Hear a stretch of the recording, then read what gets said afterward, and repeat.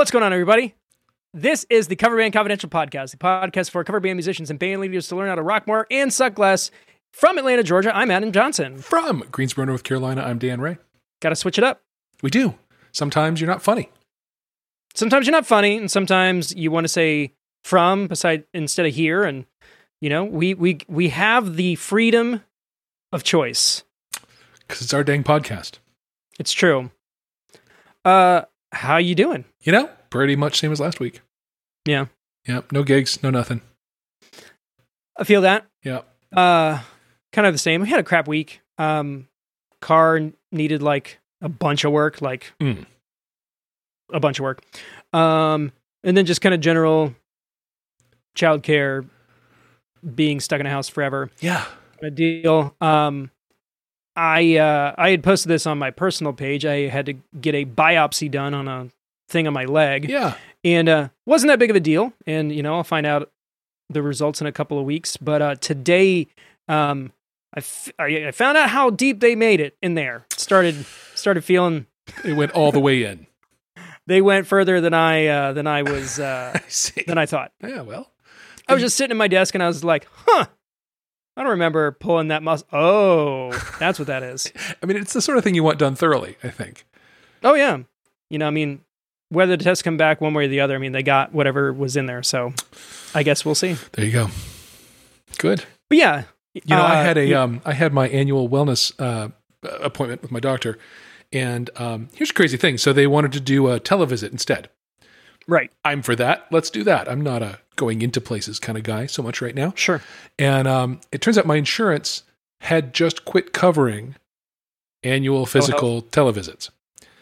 And when I talked to the lady at my I called the insurance. They told me to call my insurance and check on that. And I did. And they told me they weren't covering it. So I called the doctor back and she said, yeah, they're changing it every week. You can't, there's no predicting. You just have to call about every single appointment. And so I said, well, I'm sure you don't have written down there what it would cost me out of pocket. She's like, oh, God, no. All right. Well, so I rescheduled for end of April. So wild. I can just be unwell until then. There you go. I don't know. Well, yeah. Other than that, starting to get some of the 1099s and W-2s and stuff in the mail. It's that season. And I haven't started crunching the numbers, and I know I really need to start because my guys are looking for them. I did check, and most of my players crossed the $5.99 threshold. But looking at like expenses and things, like I'm not 100% sure if I'm going to declare my contract labor this year because if they don't have to pay taxes to report on it, I don't know. I may take the hit on that one. Haven't decided. Do you do your own taxes? I do. QuickBooks Self-Employed has all of the personal business stuff, and it literally just pours it into my regular tax return. Right. Yeah, you're better set up for that than I am. When my taxes got complicated a few years ago, I started hiring it done every year, and I have a really great person who I completely trust and love. And but this year, obviously, for sure, my self-employment stuff is nothing. Borders on nothing. Probably not even worth reporting. Almost certainly not worth reporting. Yeah. So I don't know. I might swing it myself. The recent changes made it so that itemizing deductions is less a thing. I used to do that and make out like a bandit, but not so much anymore. So. Yeah, you typically have to weigh whatever you're doing against whatever the standard is, and sometimes you're over and sometimes you're not. I don't know how this year is going to pan out. Yep. Got to do it and see. Yeah. Other than that, we don't have any gigs coming up. I don't have anything on the agenda. I have sold a couple of things over the past couple of weeks. I sold an iMac and I sold my Behringer XR16 because it was literally just sitting and wasn't really doing anything. And I've got an X32 big boy rig, like spitting distance from my desk. Good. So, figure I free up some cash. Don't spit at it. The beginning of the year for us is a lot of renewals. So like the website hosting came out this week. And so I need to make sure I have some cash on hand to cover just operating expenses. Yeah, it's funny how those go on in spite of they do business not doing anything. The round two of those PPP loans kind of came. I don't know if I'm going to apply. I applied the first time and used that to cover those kinds of things. I don't know if I'm going to do it again or not. We'll have to see. Yeah. I mean, beyond that, tomorrow I'm taking a half day and we are driving up to Highlands, North Carolina to go on an anniversary trip that was supposed to happen 2 months ago, but got postponed. Sweet. So we're just going to go up to the mountains, maybe see some snow. Who knows? Have you been to Highlands, North Carolina before? Oh, yeah. My wife's grandmother had a house up there, so we used to visit.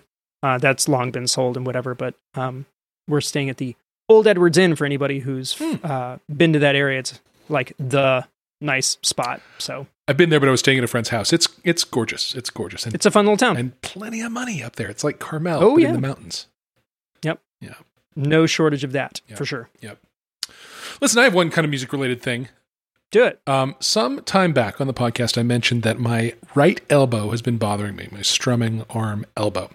And it's like tennis elbow, but that's on the outside of the elbow. This is on the inside of the elbow, which a doctor will tell you is golfer's elbow. I don't golf. It's been many years since I last golfed. And I was bad at it then. Bad. I can imagine. But you get it from strumming a guitar too if you try hard enough. And so something came across my Facebook feed from the tendonitisexpert.com. Tendonitisexpert.com. And it literally was my guide for curing guitarist tendonitis. And I was like, yep, because it's been since Thanksgiving. It's been since we did that outdoor acoustic, not acoustic, but in-ears rehearsal, like right around Thanksgiving time, that I have really not been able to even touch a guitar. I have not been able to lift. There have been days when I couldn't pick up a plate. It's been rough. And so this thing was a PDF that he had written that contained his prescription for how to deal with this. 29 pages, $29. Okay. I bought it immediately. And it's a 4-part thing. I don't want to give away he's charging good money for it. And it contains 4 steps that I wouldn't have thought to do. I've been doing the lowest impact of them. I will tell you, part of it includes an ice bath for your arm. You got to kind of soak your whole arm in ice for a substantial amount of time. And I don't have a tub big enough, but I have one coming. There's one stretch exercise that he prescribes that I've been doing it, and it's been helping. It's been helping a lot. Yeah? So that's great. Yeah, maybe $29.95 well spent there. If you are someone who deals with this, and it doesn't have to be elbow, it could be wrist, could be forearm. It's all his point is like it's all a system that is sort of fighting itself, and that's what causes tendonitis. And tendonitisexpert.com is where this guy was, and I'll continue to give feedback about it. I've barely begun to follow his regimen, but just the one thing I've been doing does seem to be helping. So awesome. So that's good. Meanwhile, I haven't touched a guitar in all this time because strumming has been something that's, let alone like picking, not going to happen. I was actually to the point where if I was like washing dishes or something, my arm would lock up in a position and I couldn't straighten it. It's been bad. But I actually played a little today. I pulled out Voodoo Child's Light Return today. Just there it was. I played it. It was in my head. Came out the guitar. Arm feels okay. So, yeah, improvement for sure. Yeah, anytime you can, just pick it's strange as musicians to like have a moment to just pick up an instrument recreationally. Yeah, it seems like such a novel idea, but once you kind of like you get busy or you start working so much, like the idea of picking an instrument up just for fun kind of starts to fall to the wayside. Yeah. One thing that's been kind of fun for me is that my eldest son has started taking bass lessons, and he's taking it from a guy who actually is a part of our network of players in the band. But like he's got a music degree, and he was like, "Well, can't you teach me?" I was like, "This guy can teach you how to read music and be a well-rounded musician." But I sat in on his lesson on Monday because we're doing it virtually. And it was just kind of fun to see him kind of figure stuff out and, also be able to show him like, hey, we can practice these things together and, kind of help kind of push him in the right direction. And He's still trying to figure out the whole like what music do I like thing. That's been an interesting part. There's not a lot of bass players in trap music, which is apparently what he's super into. Well, I did play him Aeroplane by the Red Hot Chili Peppers, and that seemed to work. I was like, there's a lot of techniques in this one. He's doing fingerstyle stuff. He's doing slap. He's doing all kinds of different, all different kinds of things. It was funny. Like the next day, he was just kind of walking around, and I just heard him go, I was like, yeah, got him. In. That's good. So I don't know if it'll stick, but that's good. That's good. I generally recommend family members not try to teach each other instruments. It does not end well. I mean, in my case, I'm the guy that like tells him to do the dishes and take the dog out. And like he doesn't need me telling him to do anything else. One more piece of instruction from dad. Like no. Right. And initially he thought that was a good idea. And we sat down for like maybe 5-10 minutes one time and it's just like, I don't think this is not going to, maybe once you've got some experience under your belt, we can like play together. Like that seems like a fun thing. Right. The teaching part, not so much. No.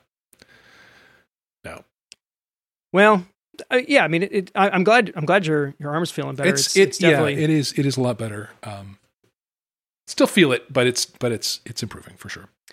I run into a couple of challenges over time. I did have like a repetitive stress situation in my right hand that I think was more. It was during college, and I think it had more to do with the way that I was typing and that than playing guitar. But I did have to stop playing for a period of time in order to like recover. Yeah. And then I've had a couple of things with like improper singing technique where like I just couldn't sing, and it's always like feels weird to be not able to do the thing that you enjoy doing the most. Yeah. So yeah. I mean, it can be really impactful. I mean, not even just enjoy them. There was a woman I worked with who had repetitive stress injury in her wrist, and she was an accountant and just flew on the keyboard. This was back in Lotus 1-2-3 days, to give you a sense of how old I am. And she just everything was on the keyboard. There was no mouse. It was all orange green screen stuff, and her doctor at some point eventually prescribed 0 keyboard work. And, the company we worked for, like, figured something out for her because she was a great person and really, really sharp. And they put her into HR. Right. That just involves a whole lot less of that kind of stuff. But sure. Yeah, I mean, it's life-altering business if it impacts you. So best to take care of it early if you have it. For sure. And I mean, I type all day. I do, because I'm working remotely, like all of my correspondence is typing. Yep. So it's important to keep tabs on those things and make sure that you're taking care of yourself. Yep. So do your stretches, go to the dermatologist, all else fails, tendinitisexpert.com. There you go. So we promised that we wouldn't do this again. Well, it was Guitar Gear we promised not to talk about. Okay. Yeah. So yeah, the past few episodes have been very gear heavy, and we had definitely said, okay, we kind of jumped the shark on this kind of content. Maybe we need to kind of switch gears. However, this week we had a question pop up in the Facebook group and felt like it was, incumbent upon us to respond. Yep. And provide our 2 cents. Yep. Or 1 cent or half cent, depending. So, I believe this one came from, was it Donnie Howard? That's right. Donnie Howard, who is a regular contributor to the Facebook group. Thanks for reaching out and asking the question. He was specifically asking about our thoughts on our Turbo Sound PA unit thingies. That's right. And he was asking about getting into those. The value of those, of course, is that they are compact, high quality, lightweight. Generally relatively good. Lightweight. Yeah, I mean, for what they are. And so the kind of question was, what do we think about them? Yeah. I use Turbo Sound IP series units in 2 different ways. I have an IP300, which is a standalone speaker. And for people who aren't familiar with these, this is a tower format speaker, a line array, tower speaker system, and it comes in a lot of different sizes with a lot of different, it plugs onto a bass unit that comes in a few different sizes, and it's a whole range of products. But essentially, it's a stack of speakers in a box, and I use the smallest version of it, I think, unless something new has happened in the line since I last bought it, the IP300 for acoustic stuff. Yeah. And he was asking about, Don was asking about acoustic, and I've loved it. I've used it for solo acoustic. I used it for the karaoke that I was doing. I've used it for my duo. And I've found it to be plenty powerful for my uses indoors. Yeah. There is an outdoor venue that we do that's just too big and too open, and I don't feel like it covers it well. So I bring the second Turbo Sound setup I have, which is an IP2000, which is the second to largest of their big speakers. It's a fairly substantial bass bin, and then 2 stacks of tower speakers that stand up out of that. Yep. All in all, I've been happy with them. I think they sound pretty good. I think they have enough power for my purposes. Certainly, there are apparatuses out there that have way more power. I will say, I think the IP2000's connections are getting a little shaky. Last time I set it up, the top tower was distorting and overloading some, and I lifted it and set it back on, and it was fine. Okay. So I know what to do to fix it if that happens again, but it took some diagnostic work to figure out that was where the problem was, and it disturbed me that was where the problem was, because that's supposed to be really secure. But I've used it a lot. I've gigged with it with the band. I put the full band through it for, including this last year. It's been 3 years since I bought that pair. And generally they've done really well. That's great. So that's kind of my feedback on all of those. What is the price point that each of those are at? It's been so long, I don't even know. Let me look. So, anecdotally, I do own an IP1000. I got it off like Craigslist, and I got like a killer deal on it. It was way under retail. And I don't want to say what it was because I feel like I'm it's either twice as much as I'm thinking, or I'm about to half what it was originally. But I use it for the same purpose. It's strictly for solo acoustic stuff. I don't know if I have gotten the hang of them because I have issues with mine as far as volume goes. So I don't know about the two that you have, but mine is fully Bluetooth controlled. Yes. There's like a handful of buttons, but nothing super tactile. There's like a single like rotary encoder, and it's not really there for anything, and you have to connect it via Bluetooth. I find that I getting a mix out of it is fine, but I feel like I have to like turn it all the way up in order to get any sort of like usable audio.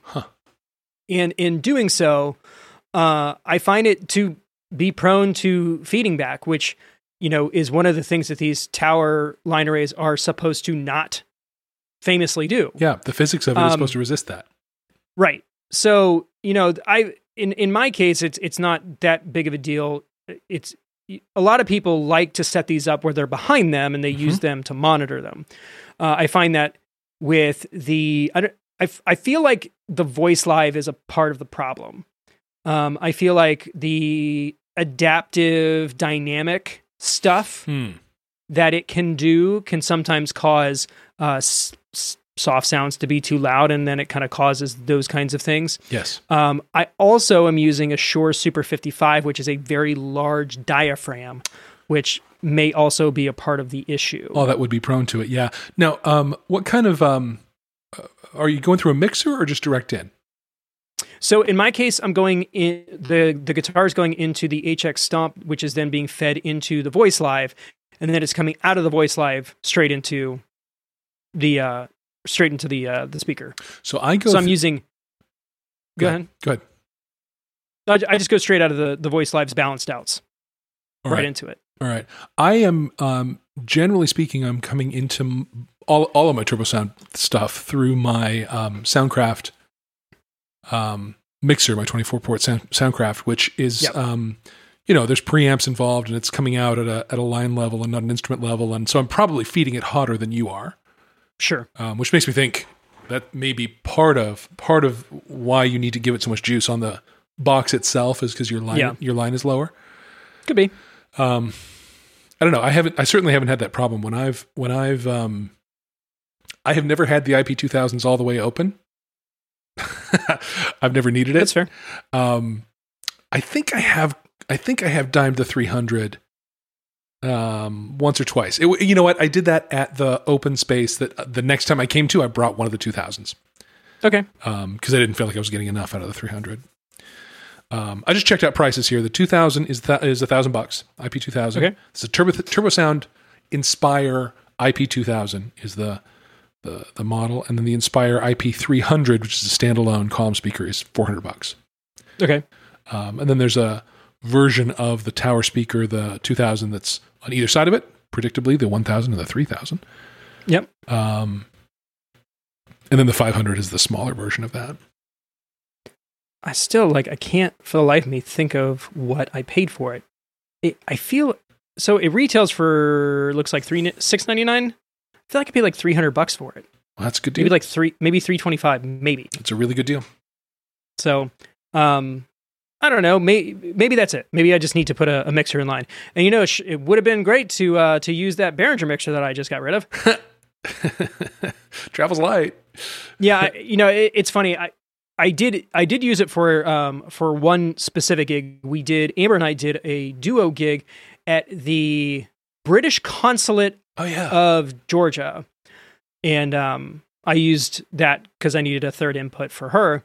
And I didn't have any issues, but also that was one of those things where it was you need to be as quiet as possible. You were there, we were out in the garden just to make some noise. Diplomacy is underway here. We need to not, So, at some point I will get another small format mixer. I actually have one. I'm trying to sell. Maybe I should reconsider that. Well, I mean, just, they're in the basement, maybe put it through that into that box and just see if you feel like that gives you the power you need. Yeah. I mean, I'd sent you some pictures a while ago that we had some people over in the driveway, and I brought out the the KW 181s and the Chauvet DJ 4 bars just because I just wanted to see if they still worked. Right. I had used them. So I was like, screw it, let's have some production value. And I was like, man, this house looks really good uplit like this. Nice. Makes you want to reconsider our outdoor lighting situation. Right.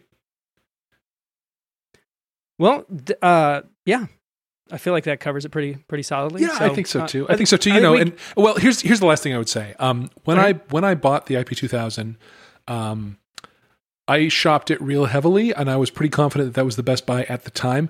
I haven't shopped it in quite some time, and I know that market has moved some since then. So I wouldn't, my liking that one, I wouldn't necessarily just go blindly on Dan's word about that, given the market in 2021. I think that I would take a good hard look around if I was shopping from scratch. So I know that there are a lot of competitors out there. I mean, Bose sort of started the whole concept of this tower speaker thing. But they just released a new version of that. New version of that L1. Yeah, and I guess it has a bigger bass unit or something. I don't know what it was. I didn't look closely. But there are competitors like Maui and some others. Names are escaping me. But well, yeah, I mean, at this point, because of the popularity of that form factor, you've got JBL, you've got EV, you've got lots of people doing them. Basically, every speaker company is now in that market, which is a good thing because you now have more options. They have models that are battery powered. They have models that, at all different wattages. I do like the idea of having a 2-piece column because the IP1000 is 1 piece and it is real not fun carrying around. Right. Yeah. I like breaking down the 2-piece IP2000. It breaks down into a very tidy package.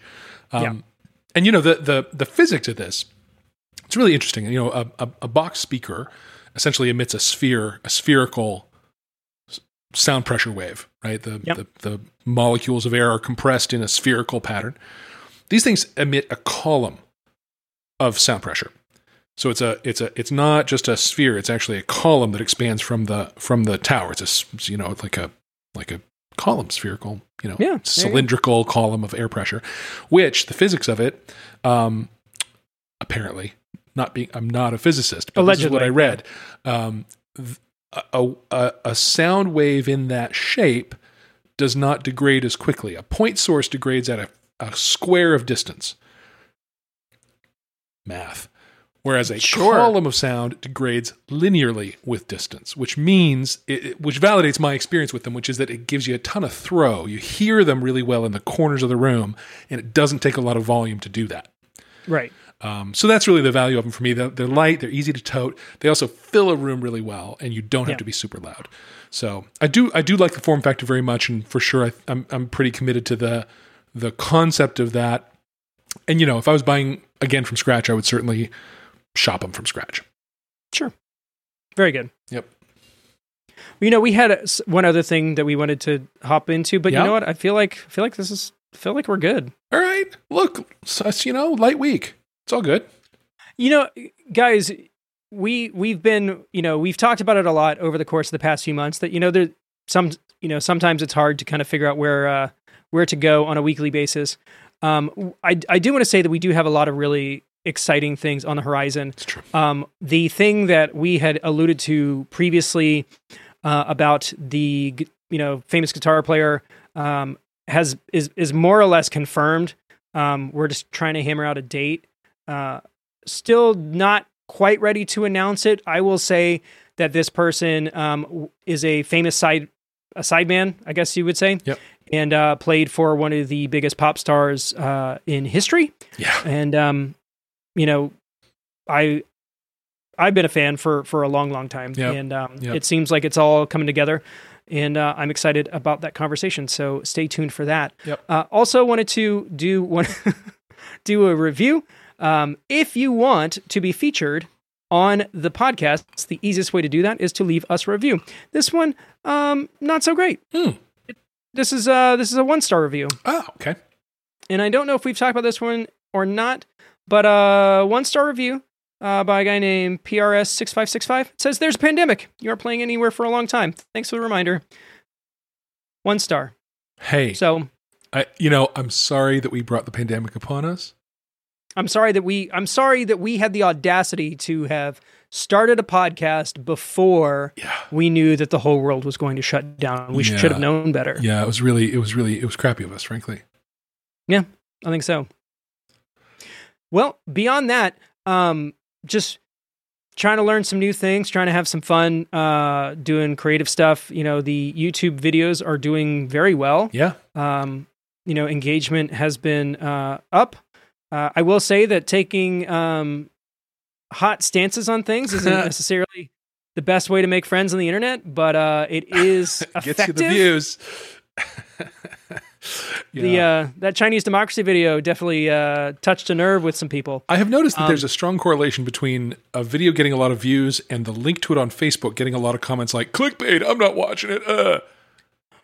Right, which is, a peek behind the veil. Actually, if you're truly interested in this kind of thing, follow me on LinkedIn, because I actually wrote an article about something called negativity bias and how in the content creation business we are compelled to do these kinds of things and make this kind of content, even though it isn't necessarily good for our channels or us as people. Right.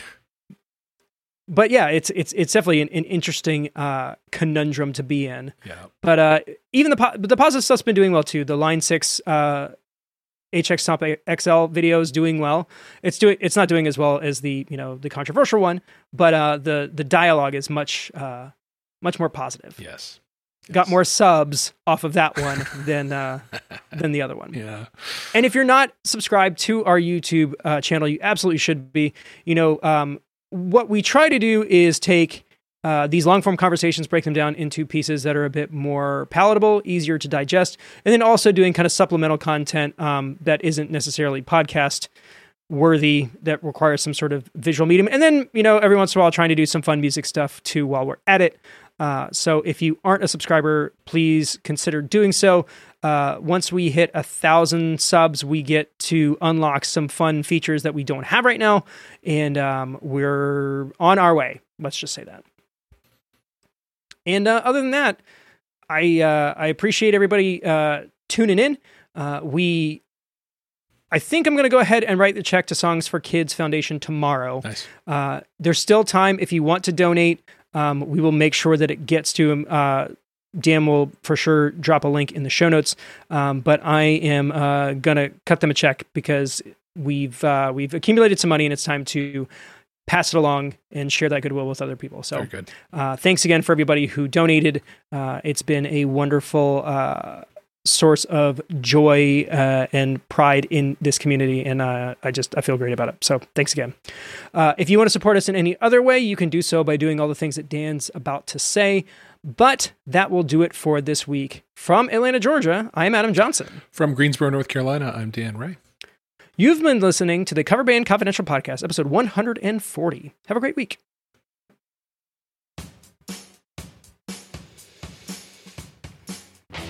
Thank you so much for tuning into our podcast. If you want to help us, be sure to share us with your friends, follow us on social media, and if you haven't already, please leave a review for us on the podcast platform of your choice. Facebook.com/CoverbandConfidential, Instagram @CoverbandConfidential, and Twitter @CoverbandConfid. If you have any questions, please email us at coverbandconfidential@gmail.com and consider supporting us on Patreon, patreon.com/CoverbandConfidential. And for more info, check out www.coverbandconfidential.com.